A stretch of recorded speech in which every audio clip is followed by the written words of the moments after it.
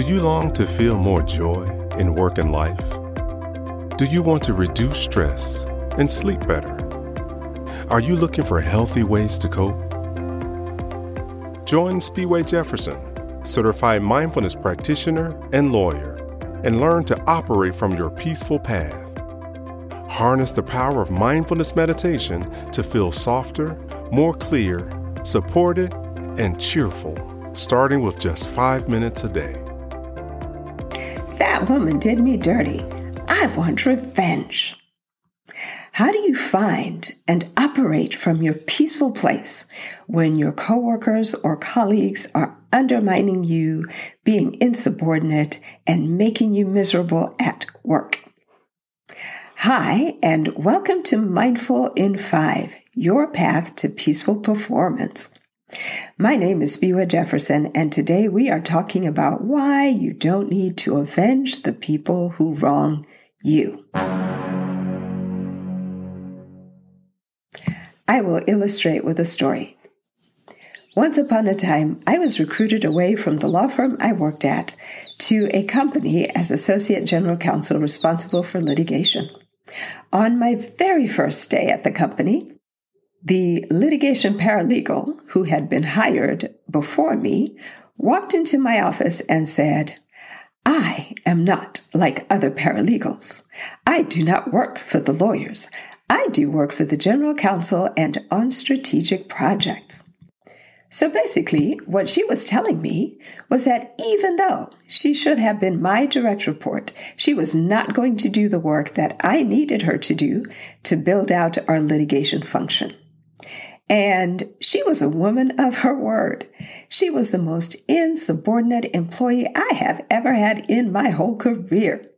A simple request for information would turn into a negotiation that required 10 emails, endless negotiation, and sometimes a complaint up to my boss, the general counsel, because she just would not comply.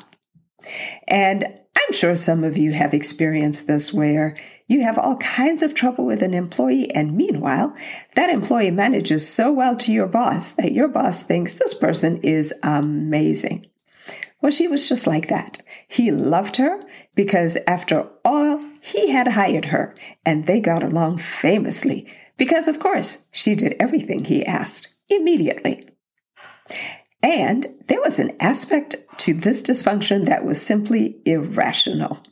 I explained to my boss, who is a white male, that it was clear from her snarky comments and behavior that this woman, who was a white woman and older than me, had never reported to a black woman in her career. She was offended that she had to report to me. There are actually studies that demonstrate that even regardless of race, women sometimes have more difficulty reporting to other women than to men. One day, she told me she was sure she had been a paralegal long before I was even born. She was convinced that she knew more law in her little finger than I did in my entire being. When I say this woman was hostile, that is an understatement. With this kind of open hostility, you can imagine how difficult it was to work with this paralegal. In fact, it got so bad that I called my former boss and I told him that I was thinking about quitting my job and coming back to the law firm. I did not have to put up with this kind of drama at the firm. At that point, my former boss gave me one of the best pieces of advice I have ever received in my entire career, and I quote him to this day. He said to me, "Spiwe, people aren't crazy in a vacuum. She is not going to treat you that badly and perform consistently well everywhere else. Mark my words. You keep your job, be pleasant, manage her as best you can, and wait her out. I promise you, this situation will resolve itself." Let me just pause here for a second and talk about the value of having excellent mentors in your life. Had my former boss encouraged me to leave that job, I would have left in a heartbeat. But it would not have been the right move for my career, and it would not have been the right reason to leave. So I stayed, and sure enough, he was absolutely right. That paralegal didn't just get sideways with me, but she wound up being insubordinate to many of the lawyers in the department, including the general counsel himself. And once he saw clearly what I and the other lawyers were talking about, he fired her himself. There were a few ironies about the situation that struck me. First, it wasn't enough for her to aggravate me, her direct supervisor. Arguably, it wasn't even enough for her to aggravate the other lawyers. It was really when our boss experienced her behavior for himself that he was finally ready to take action. But the bigger lesson is that in the end, I did not need to exact any sort of revenge against her. Actually, the fact that I was perpetually pleasant allowed my boss and everybody else to see who was the real problem between the two of us. Now, the bad news for me was it took a year for all this to play out. But when it did, the consequence for her behavior was swift and absolute. Her departure gave me the opportunity to collaborate with the rest of my team to hire an outstanding replacement. This is just one example of a scenario that I have seen playing out with friends, colleagues in other companies and departments the world over. Perhaps you've had your own similar experience. So there are two hard lessons here, and they are hard because they're difficult to do. The primary lesson is you don't have to seek revenge against the people who wrong you. For God lovers, I would say that our God is a God of absolute balance. He created the universe, and the universe always tilts towards balance. There can't be good if there isn't bad. There can't be light if there isn't dark. The whole universe always tilts towards balance. Even if they outlast you and you're the one who winds up leaving a job, take comfort in knowing that, as a wise yogi said, we do not see the world as it is, but as we are. People who have anger, bitterness, and general ugliness inside them cannot find true happiness in those kinds of behaviors.